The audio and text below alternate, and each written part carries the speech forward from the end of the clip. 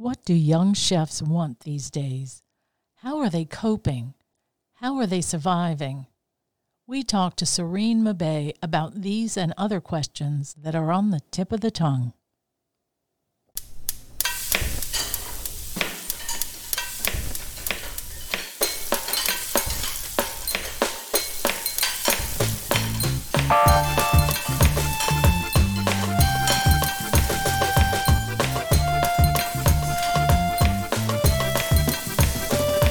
Welcome to Tip of the Tongue, a podcast on the Nitty Grits Network, where we explore the intersection of food and drink and museums.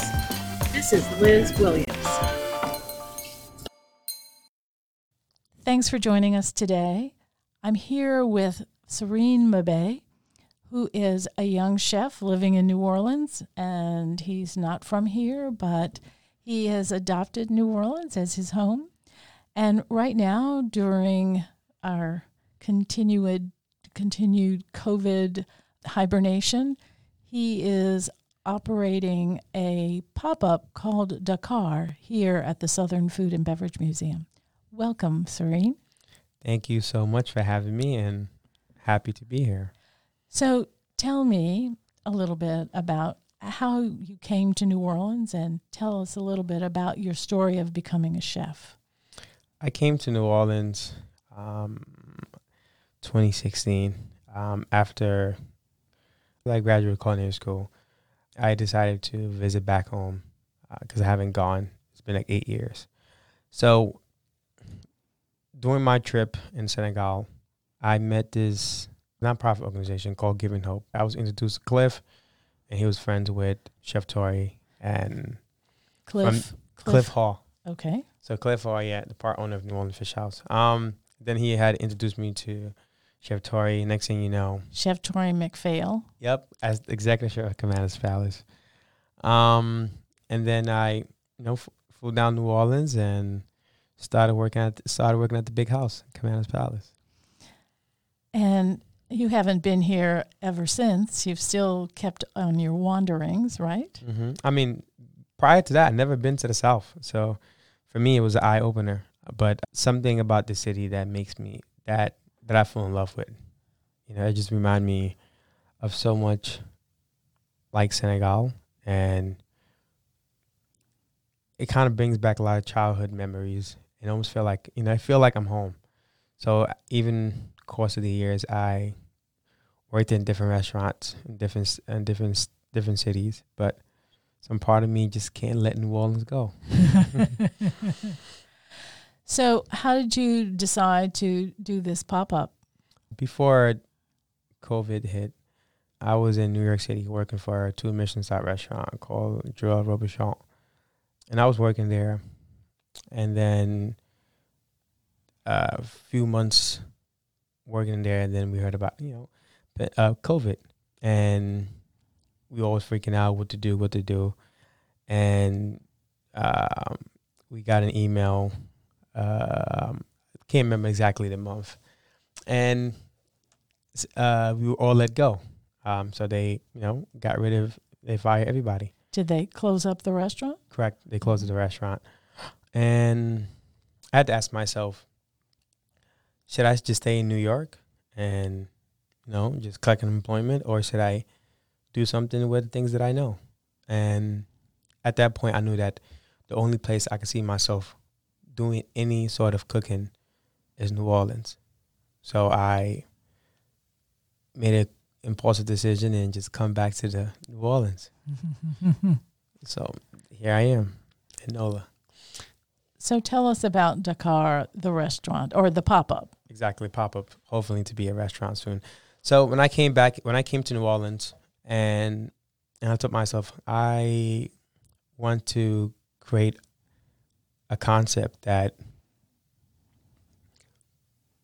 would give folks in New Orleans an experience that's completely different from what they normally have or what they normally see. And I thought about, doing a concept called Dakar. And Dakar is the city of Senegal, and also mean tamarind.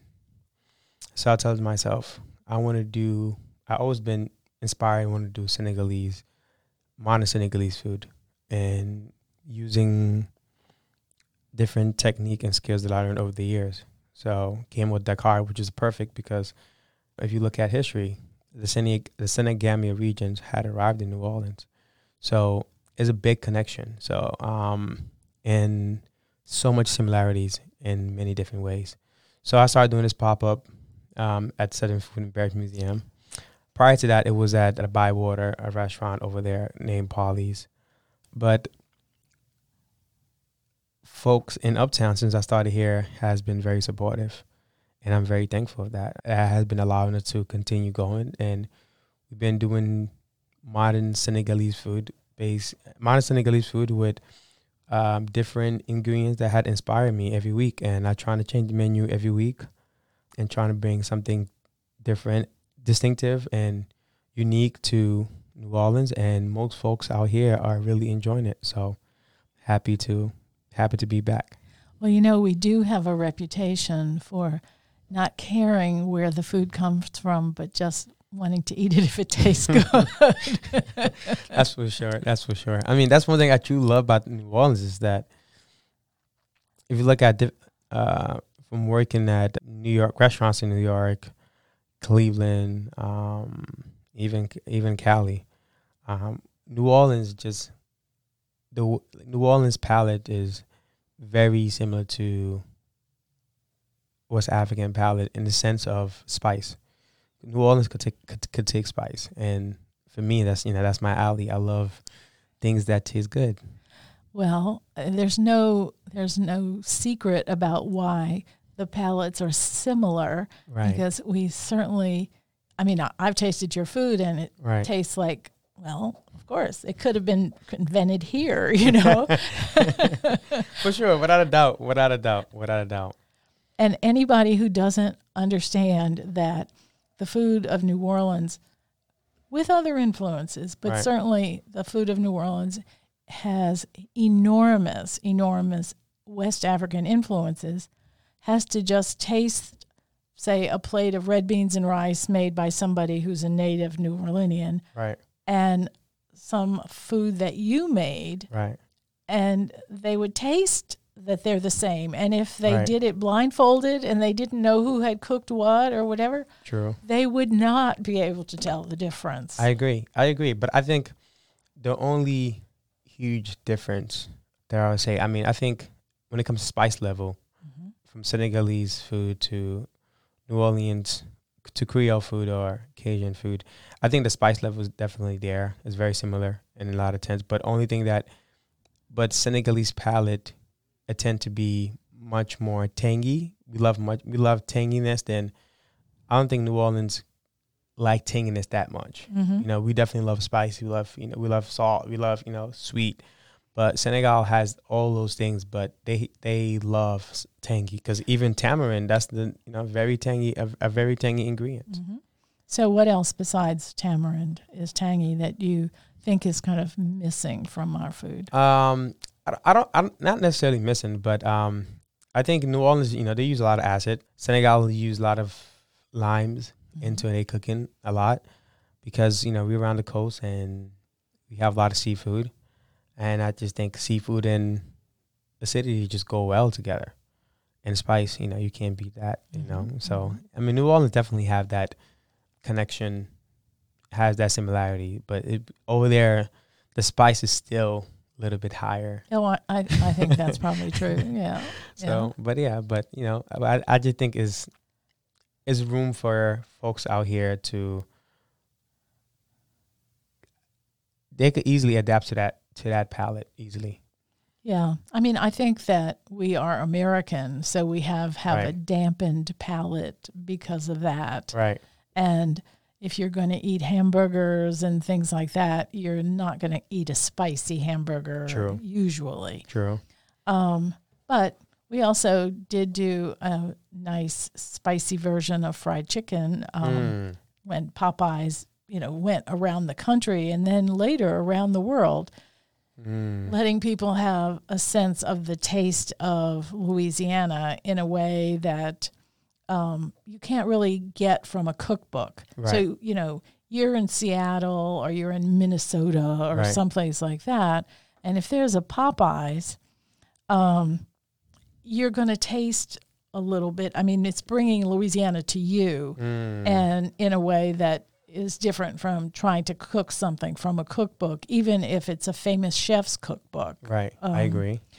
And so I think we've tried, but in Minnesota they probably sell more mild fried chicken than spicy. Wow. Okay. So That's fair. I think like every city has a level of spice that they take, and not just like it's just something that people or what people used to over time. You know. right, and the younger you are when you start eating something that's spicy, I think the more tolerant you are of it. I agree. And it's really hard to be 40 and eat it for the first time and say, oh my God, this is wonderful. Because what you're going to say is, oh my God, it's too spicy. Yes. And I think that's the other thing. That's the other thing too, is that that I also trying to watch out for is that, you know, you want to taste something knowing the fact that you are tasting something, not is power with spice. Right. It has to. It has to not kill your taste buds. Exactly. You just have to have that right balance between the two. And then even for me as a young cook, I'm still learning. And one thing that I like about the Caranola is that it's not a restaurant, and I don't like the concept of a restaurant. And people always give me feedback, and we take it. You know, we don't get any frustration. It's no frustration if people come and tell us how they feel, what their thoughts are. And that's what we want, because we want to give them what they want. So in other words, you don't say, that's the way I cooked it, so you better eat it. Huh? No, honestly, no. Honestly, it just, you know, most of the time when, you know, because one thing about New Orleans that I really love is that most folks out here has different background when it comes to food. So their palate is very different from one another, you know? So getting these feedback from different guests allow us to do better food. And I just think that as a chef, as a young cook, you know, we only have a job because people are paying for it. So you have to give people what they want. Well, you know that in New Orleans, we all recognize gumbo. Right. And we all know that the best gumbo is either your mother's or your grandmother's. That's for sure. And so when people say, where do you get your gumbo, or where's the best gumbo, nobody ever gives the name of a restaurant. I mean, that just doesn't happen.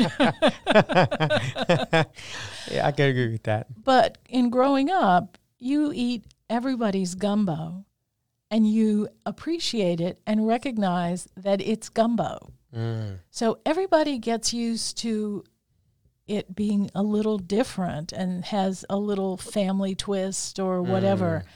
And I think that there's something very unifying about that, because I still know it's gumbo when you make it, or when the person down the street makes it, or whatever. And I don't say, what's this? I still know it's gumbo. Right. And what's interesting to me is when people, let's say your family from New Orleans moves to some other place. Right. So the only gumbo you've ever eaten is the gumbo that your family makes. Right. And it might be really wonderful. Right. It's not that I'm bashing the gumbo. Right. But you haven't had the experience of eating everybody's gumbo. Right. And appreciating the fact that it can all be different. I agree. When I was in the Army, I was in the JAG Corps, and so when I was in school, there were some other people from Louisiana in the JAG school. Okay. And we used to all get together, and every weekend a different one of us made gumbo. Wow. And that was a real eye-opener for everybody. We made it so differently, you know. And one of the men, he didn't make his own gumbo. He had his wife make gumbo. Okay. But anyway, but she put chicken hearts and dried shrimp and all kinds of, I mean, it was wonderful. It was really, really good. But it didn't taste like gumbo made with chicken and andouille and sausage. Yeah, all of that. So it was just totally different. And it just really gives you an appreciation of the richness of it. And I think that's something that we can all share. And the other story, and then I'll shut up and let you talk. But a friend of mine and I did an experiment. Okay. And we got very dressed up. I mean, not it was business clothes dressed up, not like to go out at night. And we carried a briefcase, each of us. All right. And we went into one of the big high-rise office buildings downtown New Orleans. And we would get in and out of the elevator. And the etiquette in the elevator, you stand and you face the door. Right. Or if there are lots of people and you're in the back, you look at the head, the Right. back of the head of the person in front of you, that sort of thing. And you don't really have big conversations or anything. So we would get into the elevator, and we would usually be the last people into the elevator, and we'd turn and face the doors. And then we'd talk to each other and say, no, I think the best po' boy is there. And she would say, oh, no, you're wrong. It's over here. And we hadn't gone, 20 feet, maybe 10 feet in the air, and everybody in the elevator was talking to us about where they thought the best po' boy was. And, abandon all etiquette, just like we're talking, And it didn't matter who was in the elevator. You get into the elevator with the janitor who's going from floor to floor with the mop bucket, on those little wheels and everything. We did it in the elevator. Like one time, I remember the janitor was in the elevator, and he said, you should wait and take the next elevator so you're not in here with me and the mop. And we said, oh, no. And we got in the elevator. And we started with, oh, I don't think you know anything about po' boys. And we started talking. And we were getting, more and more raucous as the day went on. And this man joined in too, Wow, that's awesome. That's awesome. And I thought, this is the great leveler. Everybody has an opinion about our food. Nobody thinks that their opinion isn't as good as anybody else's. Right. I love that about the city. I mean, that's one thing that I really truly love about New Orleans is that sometimes most time you don't go for into a restaurant expecting everything on the menu to be that you would like to get satisfaction. Mm-hmm. Every restaurant has something that you really love, and that's one thing I love about New Orleans, which is the reason why you could be dining so many restaurants within the course of a week, because each restaurant have something that they're like that's what they're good at, Mm-hmm. So that's one thing I really truly love about this city, though. Yeah. I think there's a lot of variation, and there's a serious appreciation, and people go to a restaurant for the food and not to be seen. They don't care if it's a dive or anything like that. They want it because it has good food. Yeah. I love that. And that's one thing too, is that because if you look at California, for example, I feel like most restaurants versus New Orleans want that experience because of the food, where over there they have these exotic restaurants, whereas the ambiance, the wine is good, all that is amazing. But here is just like, we just want good food. You know what I mean? So if the ambiance is amazing, the service is awesome, but if the food is terrible, people in New Orleans, people in New Orleans won't support it. Right. But some restaurant in New York or somewhere in California, you might have a bad experience when it comes to food, but you love the place so much, you love their wine selection, it just that might make you want to go back. Versus New Orleans, if your food is not good, there's nothing baby, you gotta can do. go, baby. So that is that. That is that about the city. Okay, so tell me, why are you only doing your pop-up once a week? Mainly is because I think is right now, if you got to be realistic with yourself as a cook or as a chef, that New Orleans right now don't have much of tourism, so only locals are the ones supporting restaurants.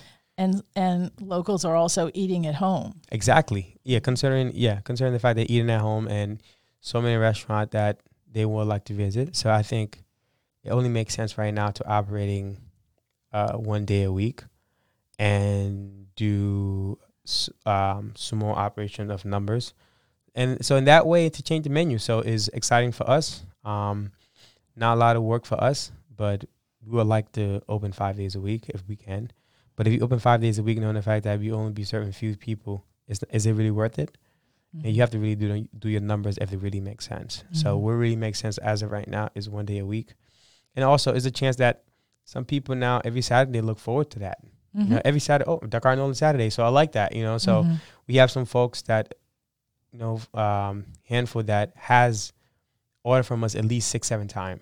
Mm-hmm. So for me I'm glad to see that. I'm not talking about once or twice, but at least 6-7 times, you know. So that just tell us that people really liking it. So tell me a little bit about some of the other plans you have. So as of right now, addition to doing a pop-up on Saturdays, we are planning to do a chef collaborations with different chefs in New Orleans. And reason why we are doing the collaboration is to show folks that West Africa cuisine needs to get recognized, just like any other cuisine, just like the French, just like the Japanese, just like the Mediterranean, you know, all these great cuisines. And I feel like me as a young cook that worked for all these fancy restaurants in the past, I could do modern Senegalese food that could also be connected with different chefs' cuisine, and how can I collaborate the two? Mm-hmm. And I think we picked this variation of different chefs that really would make Dakar Nola what really show folks that Dakar Nola cuisine is really could be found anywhere else. You just have to open your eyes. And from for this coming up week on September 22nd, we'll be doing collaboration with Margie Grill, followed by Ken Chef Hugh at Ken, which is very different from Margie's. Mm-hmm. And then you have followed by Michael Glada. We're going to be doing Willie Mays, Turkey and the Wolf, Mosquito Supper Club, American Beef Show with Chef Nina Compton. And all these great restaurants, they're all very different from one another. And the idea is that I get to learn from them as a young cook, see how they operate or build a relationship, seek for their advice, and also a chance to show folks that these two cuisines can merge to one and give you a good experience. Because as of right now, one thing that I really come to understand is that no one can really travel. So what if you create something that people will be looking forward to? So, and the chance is getting something different without taking a flight. So that was my thought behind that as well. And also something that would be fun for the chefs, because, you know, like I said, it's not many restaurants. It's crazy busy. So most of these chefs look forward to doing these collaborations. So am I. And it's going to be amazing things, because it's going to be amazing thing because we are able to connect and share our cuisine together with people that support us and people that support them and bring them together. And that's one thing that Miss Leah Chase has told me when I first met her was, you have to go out there and connect. And for me, every day, I sit down and think what that really means. So, yeah. And so you're saying that starts next week? Yeah, it starts next week at Margie Grill's on September 22nd. And so how can people learn more about it?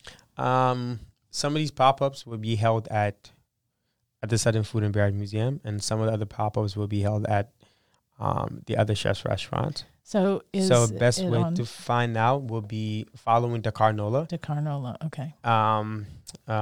You can find us at Dakar Nola Instagram, Facebook, and through Instagram you can see all the information that what Dakar Nola is up to. We update it often, and it's strictly business, so you get to see what Dakar Nola really up to. So you come in there, Dakar Nola's up to this, and every week we kind of change it. So it's like hey, you here this week, you here that week. So you don't have to feel like you got to, like I said earlier. And that's one thing. That's the other thing too, that is that if I could create something that you could get only in West Africa, if I bring you here, I'm saving you a trip. Right. And also a chance to, because most folks that would go to West Africa, any country, let's just say Senegal, for example, and you go in there and they serve you some super kanya, which is very equivalent to gumbo in New Orleans. You might be afraid to approach it because we don't care about presentation. Mm-hmm. I don't think New Orleans does, but in a certain degree they do. So back home is all about the flavor. We never have to ask what you're cooking. You just smell it. You know it. Mm-hmm. So you just know exactly what is being cooked. So I think for me, doing a pop-up will also give folks a little bit of understanding that what is Senegalese cuisine slowly. And I'm like slowly bringing in those flavors and, giving them a chance for them to understand more about Senegalese cuisine. And eventually, it will be all out. It won't be no more holding back. But you're not doing it by explaining it. You're making people taste it. Exactly. And I think that's the other thing, too, is that growing up as a kid, for us, we, as a young kid, 5, 6, good food, if you taste it, it's good. And that's something that, I feel like everyone around the world knows good food or bad food. And I just feel like for me, it's like we were saying earlier, you have to adapt to certain flavor before you really enjoy it. So I just can't come cook super kanye or Senegalese style of gumbo and make it so spicy where they're not going to even enjoy it. Mm-hmm. It's funny enough, last year I was in Senegal and I did an event for some folks from Cincinnati, I believe. And they were visiting Senegal? Exactly, yeah. Mm-hmm. And I was doing an event for them. And I did one event at the city. I cooked for them. The other event, I told them that you're going to have to go to the countryside in my dad's village, and we're going to serve you benachin, which is like a one-pot rice concept of dish, very similar to jambalaya, people in New Orleans would say. We had to make 2 pots. One for us, literally, and then one for them. And for me, I understand both culture just kind of equally enough. I was able to take steak pot and I'm like, well, okay, this is good. I was able to take steak pot. I was like, wow, that's good. That's a little spicy, Mm-hmm. I'm in between, but for them, they really, really enjoyed the pot of benachin we made for them. But for folks that's from Senegal, when they taste that pot, they're like, wow, this has no flavor. There's no nothing.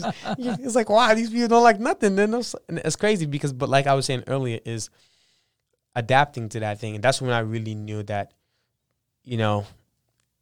even at doing this cooking thing, I'm like, I'm not caring for my people. In a sense, I am to a certain degree, but not 100% because I want other people to also to be adapting to our food. So that is also something that we're trying to strive for.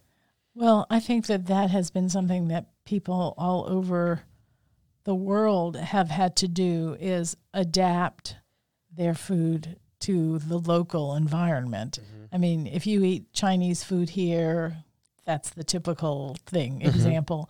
It's not like the food in China.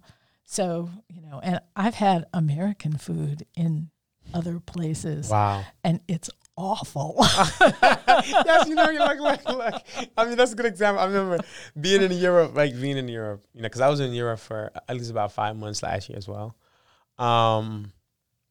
Something about like they style trying to make a burger. I mean, it's just not the same. Like, it's just, this is American burger, it's completely not the same, and how can you try to eat a burger, trying to think about the health, like, oh, I'm going to put extra lettuce and tomatoes. People here, they want cheese. They want it right. You know what I mean? Blue cheese, curl onions, everything. But over there, it's like, a lot of places that I saw in Europe that, they kind of, it's like if you're going to make, like, now like one thing I like about us here in America is that if you're going to make a burger, make a burger. Mm-hmm.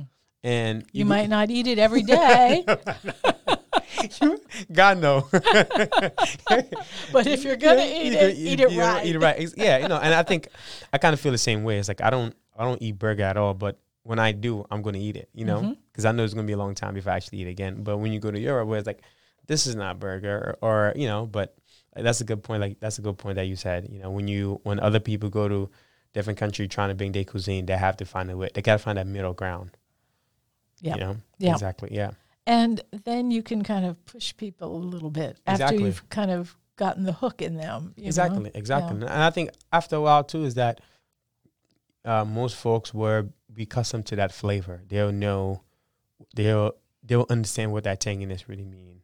And another thing too is that in Senegal, we cook mostly Benachin style, but when we serve it, it's so many different flavor of sauces going around in the bowl, but you have to know when to eat it, which is something that eventually I would be introducing to folks, because we could be having 3 different spices in the same bowl, and each single one are very different from one. One could be like mild spice, one could be super spicy, one could be acidic and spice together, and each single one of them is meant for a certain thing. And because we grew up eating that way, so we know how to move around throughout that one bowl. So trying to find that common ground. Yeah. Well, thanks for being with us today. Awesome. Well, thank you so much for having me. This was real fun, and I hope people enjoy this conversation, and hope to see them at the Carnola. I hope so too. Thanks. Thank you. Thanks for listening to Tip of the Tongue. We come to you from studios in the Southern Food and Beverage Museum in New Orleans. Please come by when you are in New Orleans, and don't forget to subscribe to our podcast wherever you listen to podcasts. This is Liz Williams.